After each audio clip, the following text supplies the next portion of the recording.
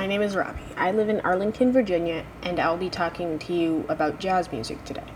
Before we really start, an interesting fact about jazz is that jazz originated in the very early 1900s and was first played in USA, New Orleans.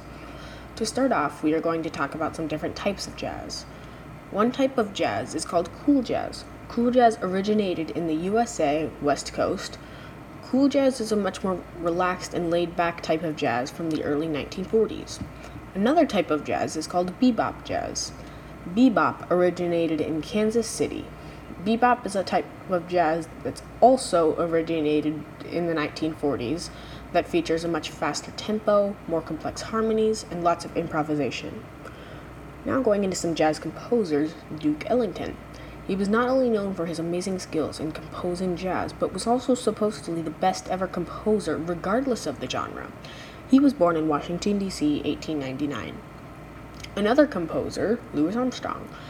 He was very famous for playing the trumpet, which is now a commonly used instrument for jazz. A nickname he got while composing jazz was Satchmo, and he was born in New Orleans, 1901. That wraps it up for this episode. Thank you for listening to my podcast, and be sure to look out for the next episode of my podcast about breaking down rock and roll music.